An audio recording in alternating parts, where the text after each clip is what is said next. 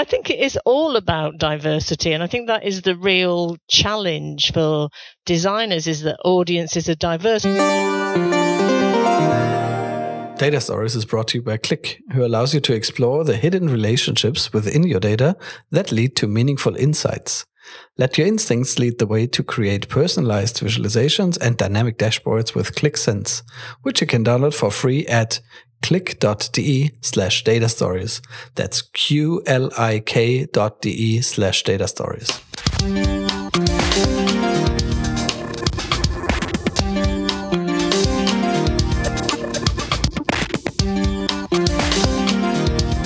Hey everyone, this is Data Stories number 69. Hey Moritz, how's it going? Hey Enrico. Where are you? I'm actually in a German castle, a Schloss. A Schloss? Schloss Darkstuhl. Yeah, it's a place where mostly researchers, computer scientists can go for a week in a large group. We're like 40 people or something. And try to figure something out. And we're figuring something out here. What are you talking about? What's the main topic? It's so secret. No, it's about data-driven storytelling. So, as you know, it's one of my favorite topics. And working a bit here on identifying patterns for storytelling and taxonomies and talking about tools and workflows. Very nice. So, I hope we can share some of the results on the web. So we're here working on a pattern collection that should be quite interesting. Try to work them into cards that you can use while designing data stories. So it's good. Yeah. And everybody talks about data stories. Unfortunately, not the podcast, but like storytelling. But we're getting there. Yeah, we're getting there. We're getting there. Yeah. Any PR is good PR, right? Absolutely. Yeah. How about you? How visualization literate do you feel today on a scale from 1 to 10? I feel very literate. So it's an 11?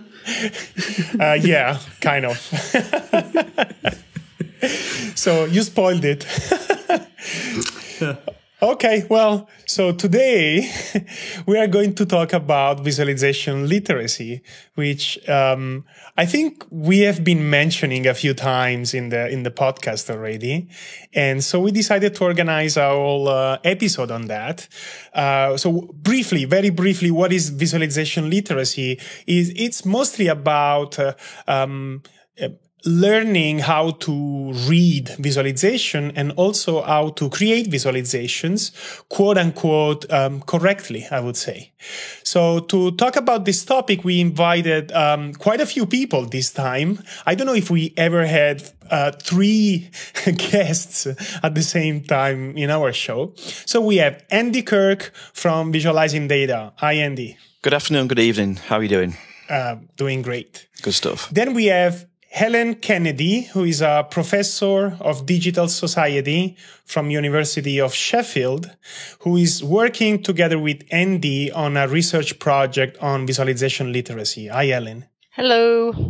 And then we have Jeremy Boy, and I'm very happy to have Jeremy on the show because Jeremy is working with me at NYU School of Engineering. He's a postdoctoral scientist, and he has done a lot of interesting work in visualization as a communication tool and some research work on visualization literacy. Hi, Jeremy. Hi, everyone, and thanks for the great introduction. Okay, so I will ask each of you to maybe briefly introduce yourself and tell a few more words about who you are, what you do, maybe what is your background, and then we can move on to specific projects that you have on visualization literacy. Andy, you want to start? Sure, yeah. So Andy Kirk, I'm a data visualization freelancer based in Leeds in Yorkshire, and my role today is as a kind of contracted academic for this Seeing Data project that we've been working on. So obviously I get involved in all sorts of different aspects around kind of consultancy and teaching, and this was an opportunity that arose about 2.5 years ago with Helen to have a chance to do some really fascinating research work. So yeah, it's been a real pleasure to do some proper academic work this last 18 months, 2 years. Helen. Okay, so yeah, as you said, I'm Professor of Digital Society at the University of Sheffield. I've been researching the digital for nearly 20 years. And I'm interested in ordinary people's engagements and how ordinary non-experts can be included in different ways. And that's taken me across a range of domains and has often involved working with digital media practitioners, thinking about how the digital products that get made can be inclusive. So I've done a lot of research around web design and web accessibility in the past, and I find myself now working in the field of data mining and data visualization. As there is more and more data around us, people need to find ways to live with data, and visualization is the main way that a lot of non-experts access or come across data. I know Jeremy's interested in that term, non-experts. I've already used it a couple of times, but that's where my interest comes in, how to kind of open up the world of data to ordinary people. Great. Jeremy? So I am originally a graphic designer, so my formal training is in graphic design. And I then did my PhD in information and communication sciences, where I worked a lot on typically engaging, so I call them casual audiences, but yeah, I'm happy to discuss this term of non-experts, or everyday people, which I actually quite like. What to say? So yeah, now I'm working with Enrico, as you mentioned, at NYU.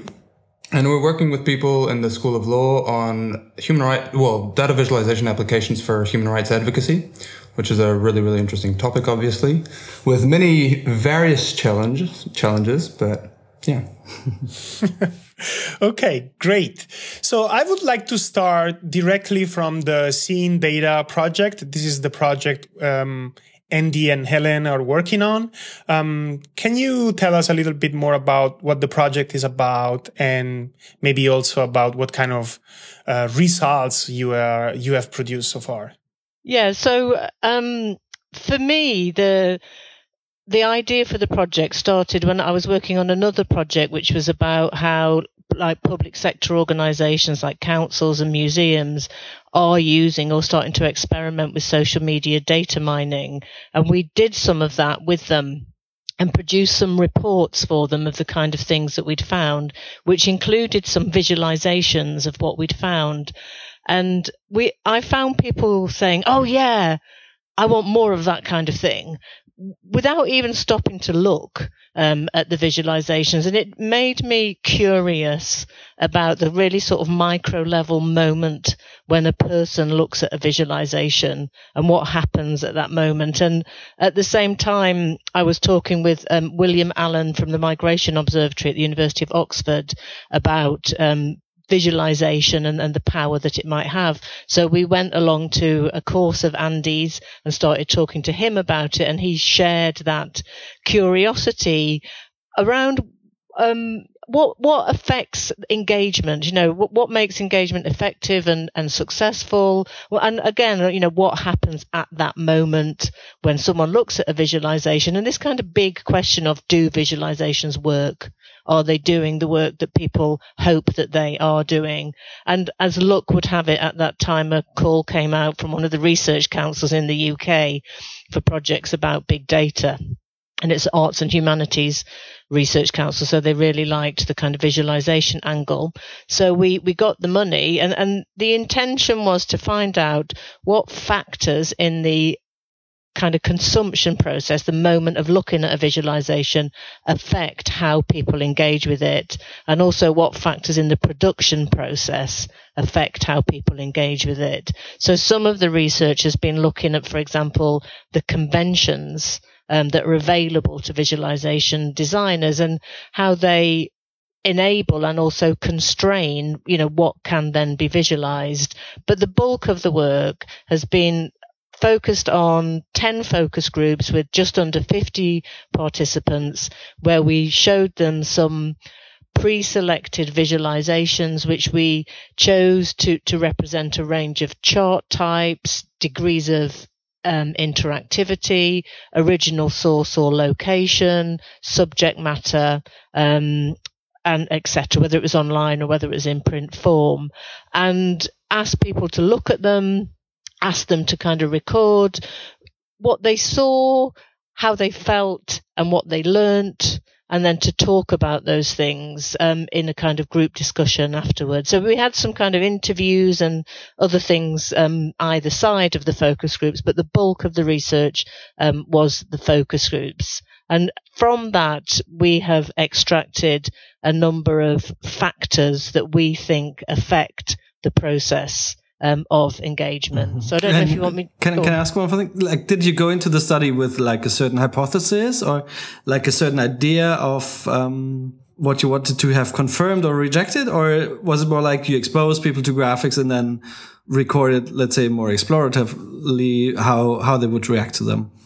Yeah, I think it was. I'm answering on behalf of Helen here, but I certainly went into it with a very open mind about what we could experience, because I think from my perspective, going back to this this kind of conflict of terminology, as I don't want to call myself an expert, but somebody who's not a non-expert, shall we say, I have a certain kind of a tarnished view, because I am so immersed in these things already that I don't have that kind of that naive perspective that many non-experts, ordinary, everyday people do. So the common people, yeah, absolutely.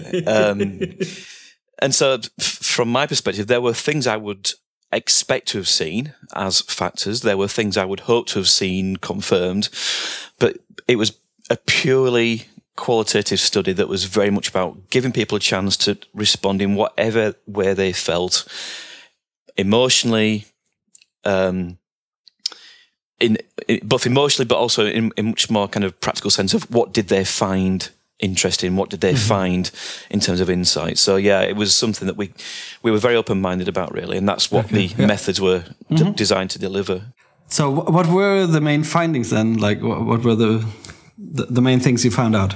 I mean, I think we found out lots of things, but to answer this question of what affects engagement, what influences how people look at a visualization, there's a handful of core things.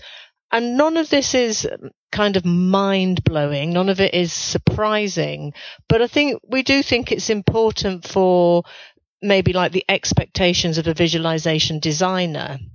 Maybe Andy will say a little bit more about that if I just talk about the core things. So the subject matter matters.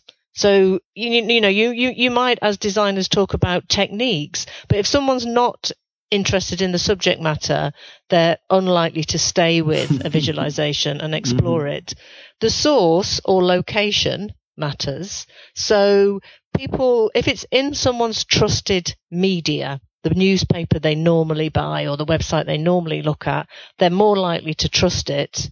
And if not, they're less likely to trust it. There's we experienced a kind of overall distrust of the media, trying to pull the wool over our eyes or sort of distort things. But that actually broke down a bit. And there was this kind of difference between familiar and unfamiliar media. People's beliefs and opinions mattered, but not only in terms of liking something that confirms your beliefs and opinions. Sometimes it's people liked the experience of having beliefs challenged. So, for example, our case study was migration data, and we worked with the Migration Observatory on that.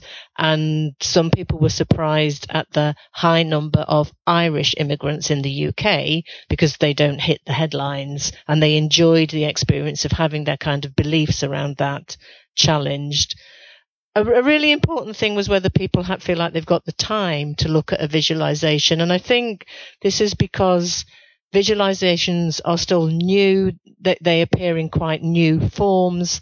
People aren't familiar with them, so they see it as work to have to make sense of and engage with the visualization. So then there was people needed to feel confident in a range of skill areas. And this is, I think, where we come to sort of define what constitutes visualization literacy.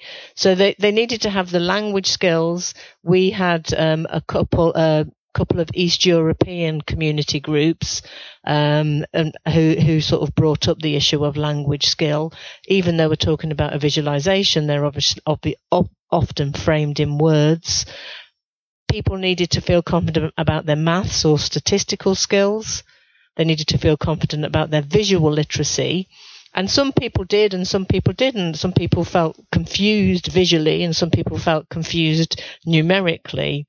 They had to have some basic computer skills. And it's something that came up with people that we interviewed after, was this sort of need for critical thinking skills. To, that people, both designers but also participants, said we need to be able to see what perspective is being prioritized, what's been left out. So there was a kind of consensus there amongst some people that you needed to not just believe what was in front of you, but to kind of think beyond the visualization in front of you. So a really big, I've left the big one to last. And we found that emotions played a really big part in people's responses to visualizations. And they had emotional responses to all of the things that I've talked about already, to the subject matter, the source or location, the visual elements, but the data itself. I can see from this visualization that knife crime in my area is going up and now I feel scared. This is something, that we sort of write about in some of our blog posts, that what does it mean for teaching data literacy, statistical literacy and visualization literacy, that emotions play such a big role in people's engagements with visualizations. I think that's very exciting, because this matches well what we discussed in data storytelling. All these things you mentioned are really important there. And also, it's something that is very hard to talk about scientifically. But as you say, it's such a huge part of how people actually engage with information or experience information in real life settings, right? And a lot of the data visualization research, of course, has focused on exploration and analysis done by experts. And here we have the total opposite. I think it's very, very exciting and great that you tackle that. I mean, one of the most kind of influential methods that we used in the focus groups was this technique called talking mats, where we use this 2x2 grid to capture people's general assessments, and obviously that's all it could be, about the degree to which they liked or disliked the thing, the experience, the entire kind of engagement, and to what degree did they feel like they'd learned something or not learned something. Now, obviously, learn is not necessarily the best word, because not every visualization has to teach you something new. It can confirm or reinforce what you already knew, but it was the language that people understood. It's the language that people kind of know how to make some very quick assessment about how they're feeling. And once again, in one of the blog posts that we wrote up about the project, we shared some of the kind of scores that people gave for some of the projects that we use. And you can see the diversity of opinions. Whilst there are some that do have a sense of a general consensus, as it were, you can see the diversity of likes and dislikes and learned and didn't learn. Obviously, in an ideal world, we would have had thousands of participants and we'd be able to dive into the demographics and the characteristics of the people to try and tease out the reasons why. But as you say, Moritz, it's one of those things that it's not a quantifiable thing. It's not a scientific thing that a lot of people in the field are more comfortable with in terms of discussing and acknowledging. Things like appeal is such an ambiguous, elusive term, but it's the reality, and that's kind of what we've hopefully arrived at, which is confirmation of these important human factors. So one aspect that I'm really interested in is, I think there are two things. One is whether people are able to recognize a given chart, right? Even before being able to extract knowledge out of it, just being able to recognize, to know how to read the chart in the first place, right? I think that's an interesting aspect. And the second one, once you know how to read something, whether you are able to extract information correctly out of it, right? So I'm wondering, did you notice anything in your studies that is related to these two aspects? Like, is there anything that any kind of charts that people just didn't know how to interpret? And then I would be curious to hear what is the reaction there, right? And second, whether you've been checking on whether people just don't extract the right information out of them. Because to me, these look like two very important aspects of visualization literacy. I mean, there was certainly, so just to give you a couple of examples of the projects that we exposed people to, first of all, we had the classic stream graph, the ebb and flow of box office receipts from the New York Times, a very unusual which is graphic. Hard to use, which is exactly hard to right. use, right? But it is accompanied with some good annotation assistance. It explains the colours, the bandings, the sizes. So it kind of gives you the assistance to kind of penetrate past that unfamiliarity with that chart type.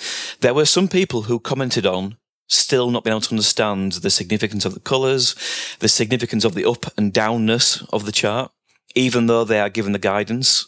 And I think that there's part of that which is the patience that we as people tend to not have for having to learn something new, especially if we don't necessarily see the immediate payback of putting in those efforts to learn how to read it. We had a kind of a Sankey diagram, a two-sided Sankey. This was a project from Scientific American looking at the consumption of water around the world and the usage of water. And once again, people were quite confused how to kind of join the lines together because it wasn't interactive. So you had all these overlapping lines with kind of a relatively ambiguous Z sorting. And people did struggle to kind of make their way through that tangled web of lines. We had Moritz's and Co.'s Better Life Index, the flowers. Totally unreadable, but really nice. Absolutely impenetrable, but, it's an unfamiliar prospect, but the familiarity of the metaphor of the flower, once again, kind of gets you over that. So I guess to answer your question, in amongst this deluge of qualitative material we've got, there were definitely comments about people succeeding with reading new charts, struggling to read new charts, struggling to read charts that we would have expected them to have no trouble with. So once again, there didn't seem to be any commonality in people because we don't really also know their history before this with exposure to different examples. But yeah, it's something that once again we would look to revisit all the qualitative material to find out more information. But it certainly plays a part. But there were so many other things that people talked about, not necessarily always explicitly. I didn't know how to read that chart. I mean, I think one of the things that Andy's talking about is time. I think lots of chart types are unfamiliar to people. But when they were given the time in our focus groups, they lasted 2 hours, the focus groups. The first half was looking at charts and the second half was talking about the experience. That on the whole, people did manage to make sense of it and did manage to extract information correctly, except there was one incident in one focus group where people were quite young. They were young farmers, that was a kind of collective group, where they misunderstood some information in one of the visualizations that we showed them. So I think people are, apart from the obvious bar chart and pie chart, generally unfamiliar with a lot of the visualization types that are out there, but given time can generally make sense of them. Now, they might be put off by them. I think a lot of people were put off by the aesthetics of the ebb and flow, and so they didn't want to invest the time. So that's a kind of emotional kind of gut reaction. Some people who were more visually oriented were more compelled by the graphics or the visuals of ebb and flow. So in answer to Enrico's questions, I think people can read charts and can extract information correctly given the time. And Andy was talking about people's patience, but it is a question of we're talking generally about visualization shared in the media because that's generally where people who aren't experts dealing with data in their jobs come across them, and there is an expectation that media can be consumed quickly, and that's not the case with some kind of complex or deep visualization. Can I just a couple last points? Sure. Sorry, it's just two last points. But one thing to make clear is that we didn't assess people's comprehension of what they were reading. We didn't say, what is the answer to this? Can you find out which is bigger? It wasn't that level of quite mechanical observations. And secondly, and I think it's something that you've spoke about before, Enrico, about the idea that some people enjoy the task of a puzzle. They enjoy the task of trying to accomplish something that looks difficult and unusual. And obviously in the artificiality of a focus group, they were given that chance to work through this unusual form to get to the other side, hopefully. So that was something that people, at times did mention in the comments. So this is a great time to take a little break and talk about our sponsor this week. Once again, Data Stories is brought to you by Qlik, who allow you to explore the hidden relationships within your data that lead to meaningful insights. Let your instincts lead the way to create personalized visualizations and dynamic dashboards with Qlik Sense, which you can download for free at qlik.de/datastories. And this week, the Qlik blog features a new blog post on data visualization maps and the literacy required to read and interpret them. It's called Here Be Dragons and presents a few really interesting non-standard maps. For instance, it features the wonderful Gall-Peters projection. It's an equal area projection that seems upside down. So Africa is on top and Europe on bottom, and you're kind of confused by it. But of course, the Earth is a sphere, and in space, there is no right way up or no natural up and no natural down. But we are so used to our standard views of the world that this map suddenly is very intriguing and almost makes you a bit nervous when looking at it. The blog post also features Buckminster Fuller's brilliant Dymaxion maps. We see hand-drawn maps, and in the end, even a physical stick map of tied together sticks representing shipping routes in the Marshall Islands. And it closes with these two really good questions. And the one thing is, when you create a map, always ask yourself, will my audience know how to read this map? And second, what else is this map communicating? So thanks again to Qlik for sponsoring us this week. Check out the blog post. The link is in the show notes. And now back to the show. Can I move the discussion to one thing that I think is a bit of the elephant in the room, to me at least, is the topic of diversity. Because I think there's like the first thing when we look at these studies about literacy is the first thing you realize is, wow, there's huge interpersonal differences in how people perceive charts, how they react to them, how much they engage. And as you said, like the results can be all over the place. Like somebody might love one chart and hate the other one. And for the other person, it's the other way around, right? Mm-hmm. How much do you think does that have to do maybe with that the people producing charts are from a specific like demographic and are specific types of people, like white male dudes in their 30s like me? and maybe there's like a total lack of sensitivity to the actual diversity of the audience. Just throwing that out there. What's your take on that? Well, I'll speak as a non-white male dude in my 30s. You're producing different kinds of visualizations despite your similarities. But I think it is all about diversity. And I think that is the real challenge for designers, is that audiences are diverse. And I think Andy came away from the project sort of at ease with the idea that you're never going to appeal to everybody. Mm-hmm. You know, that there's maybe a 50% max, you know, that you can inspire by visualizations. But I in a way, I think some visualization research, you know, hasn't kind of acknowledged that point, that the audiences are diverse. And so what do we do with that? Yeah. And how can we kind of address that in the visualizations that we make? Yeah, and my feeling is that what is perceived as being intuitive or easy to read, you know, if you just ask your 5 friends who are like doing exactly the same thing as you, you might get it wrong. I'm just saying. Yeah, just the last point to make, Moritz. I mean, obviously we had a smallish group, but we had a real diverse set of participants. Yeah, non-English speaking in their first language.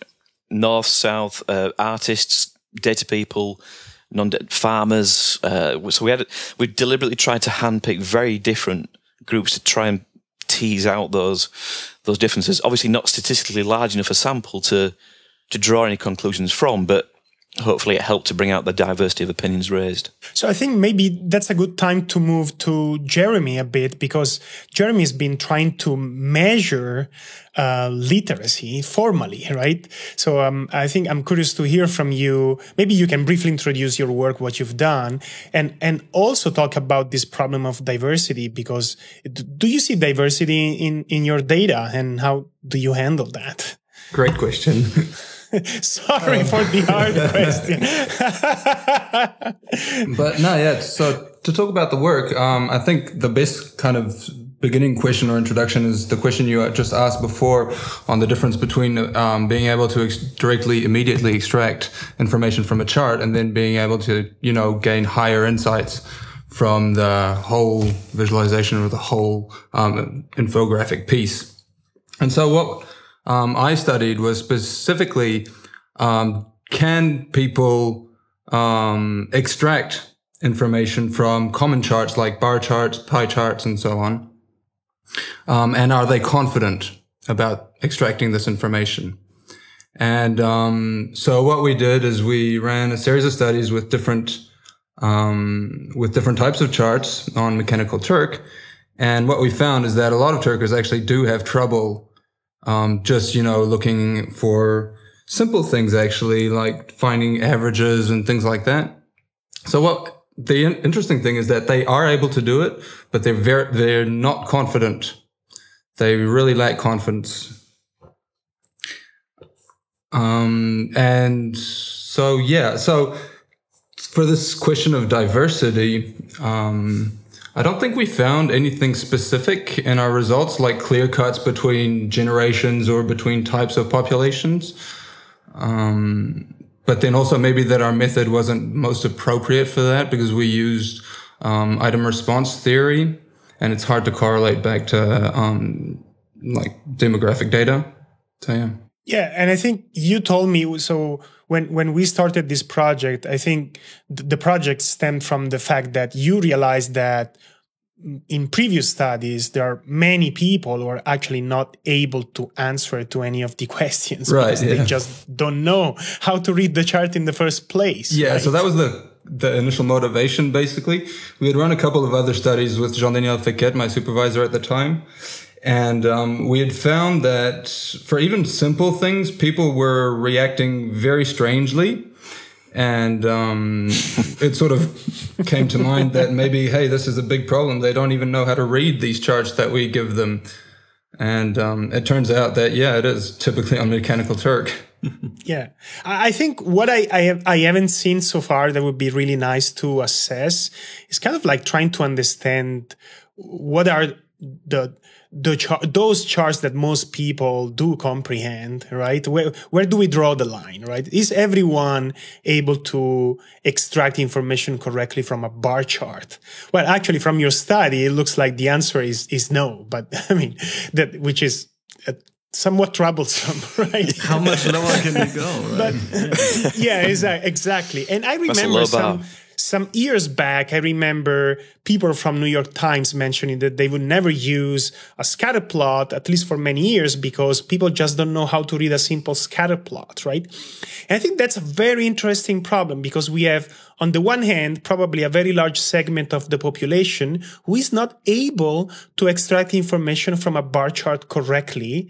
And on the other hand, we have a substantial number of people who are producing a lot of really complex visualizations out there.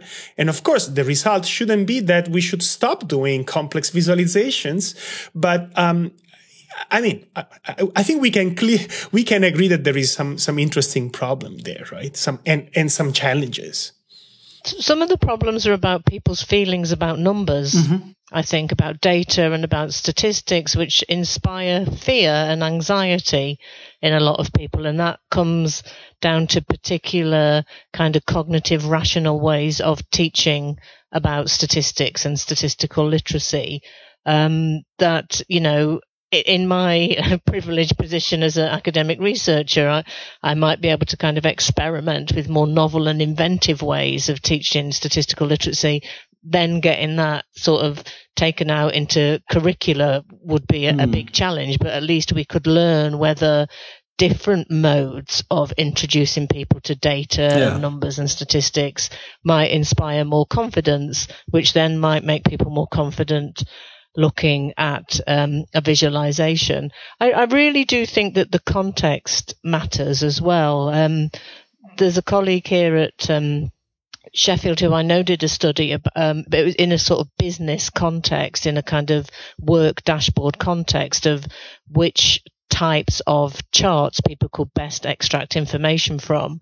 But to make it interesting for participants, he gamified it, and you sort of got brownie points if you did it quickly. I think that you're going to get more error then. You know, our kind of sort of cozy way of here's an hour to look at 8 visualizations actually inspired quite a lot of apparent understanding, and they were, really quite diverse and some unknown chart types there. So I think if you say, here's 50, do it quick and you'll get a star, or you say here's 8, take your time, there are no wrong answers here, you kind of get different results. Yeah, I wanted to come back on the question of confidence. So you were talking about confidence with numbers, but I think what we saw was confidence in your visual or perceptual system. People could have kind of deal with the numbers, but they wouldn't necessarily trust their visual system for doing so. And so there are definitely these different things between, data literacy, I'd say, for, the confidence with numbers, with trends, with things like this. The confidence in your visual system, which will be visual literacy, maybe to some extent visualization literacy, and the connection between both, which I think is specifically visualization literacy. Sure. Absolutely. I mean, just going back to the starting point for me in my motivation for getting involved in this project was largely driven by my experiences on my training workshops with everyday people, again, but everyday people with perhaps an interest in visualization. So not too everyday people, but, and the fact is, when we were discussing, because a lot of the exercises I do involve reading and critically evaluating charts, and a lot of the discussions I've always had with people is we don't get taught how to do this. We don't get taught how to do this at school. We don't get taught how to do it at university. We get by through exposure. We get by through practice. And what we've tried to do in the project as one of the small outcomes of it outputs of it, is an attempt to just give people a very simple reading strategy to help them make sense of a visualization more effectively, but also more efficiently, knowing that time and pressure is a key dynamic of a situation. Because I'm sure we're all the same, even though we're very familiar with visualizations. When I first see something pop up, I'm straight into the content. I'm straight into the big and the small. I'm looking at the big flashy things. I don't just stop, take a breath, read the introduction, read the title, look at the axis scales. And it's just like when you get a new toy, a new tool, like a new phone, you don't read the manual. Yeah. You dive in, you play, and you make mistakes, and then you complain learn from that it doesn't work. And then you complain that, why does this not work? So it's very boring to tell people to read it, to look very carefully through all these stages, but it will give them all the explanatory aids they need to have a better chance. But it's a shift in mindset, and it needs to go back to education. So it's a bit like driving school, but for charts. Exactly. Yeah, there we go. I have another question. I think this "I'm not good at maths" feeling is a really crucial one. That, for some people it's like, oh, it's a chart. I'm not good at that. In your experience or your studies, do you feel you can say that metaphors help? Because it's a common intuition among designers that natural metaphors that present a good mental model of how to think about something, or the use of analogies in teaching, right? Like an atom is like a planetary system. It's not quite, but it helps in getting a few of the ideas across. Do these things help in your view, or have you investigated that? We didn't really look at that. So I couldn't say anything general about our findings. I think, as we've already noted, different visual styles appeal to different people differently. So the flower metaphor on Better Life Index appealed to some people, quite a lot actually. I think there's quite a lot of in the like square there. I mean, I don't know about Jeremy. But we also looked at we didn't do this in the focus groups, but we looked at the idea of kind of semiotic analysis of visualizations, and kind of look at the metaphors and the color connotations and things like this, and whether they are intended or not is another matter. But it is something that we as readers or perceivers do process. And I was surprised, for example, that more people didn't quite get to grips with the stream graph. And I suspect it's because they were looking for exact values. They were looking for very precise readings rather than the general sense, as the title supposes, of this seasonality, this ebb and flow. And I think sometimes, we, maybe as a society, we're so consumed by a desire to look at detail that we struggle to have that relaxation of just saying, okay, a gist is fine. You can't judge the size of the petals on the Better Life Index flower with a degree of accuracy, but you get a sense of the big, the small, the medium. You're a click away from the bar chart view, which gives you that extra degree of readability. But I think some people are so driven by I want the numbers.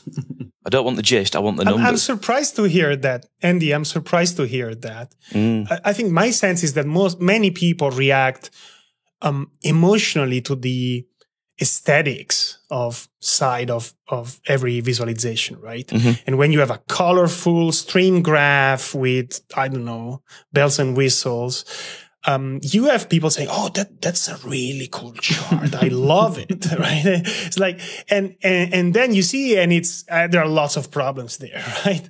So I think as an entry point, yeah, absolutely. But then I think you kind of push through that first 30 seconds or so when they're on board, and then it's the so what, not the so what question. I think maybe because it's a visualization of data, people might expect precision. But one of the really kind of powerful moments of learning about the role of emotions was after the focus group, we selected some people to keep a diary for a month of their everyday encounters with visualizations, and we interviewed them at the end of that period, so about 5 or 6 weeks after the focus group, and we asked them if they could remember any of the numbers from the visualizations in the focus groups, any of the actual data.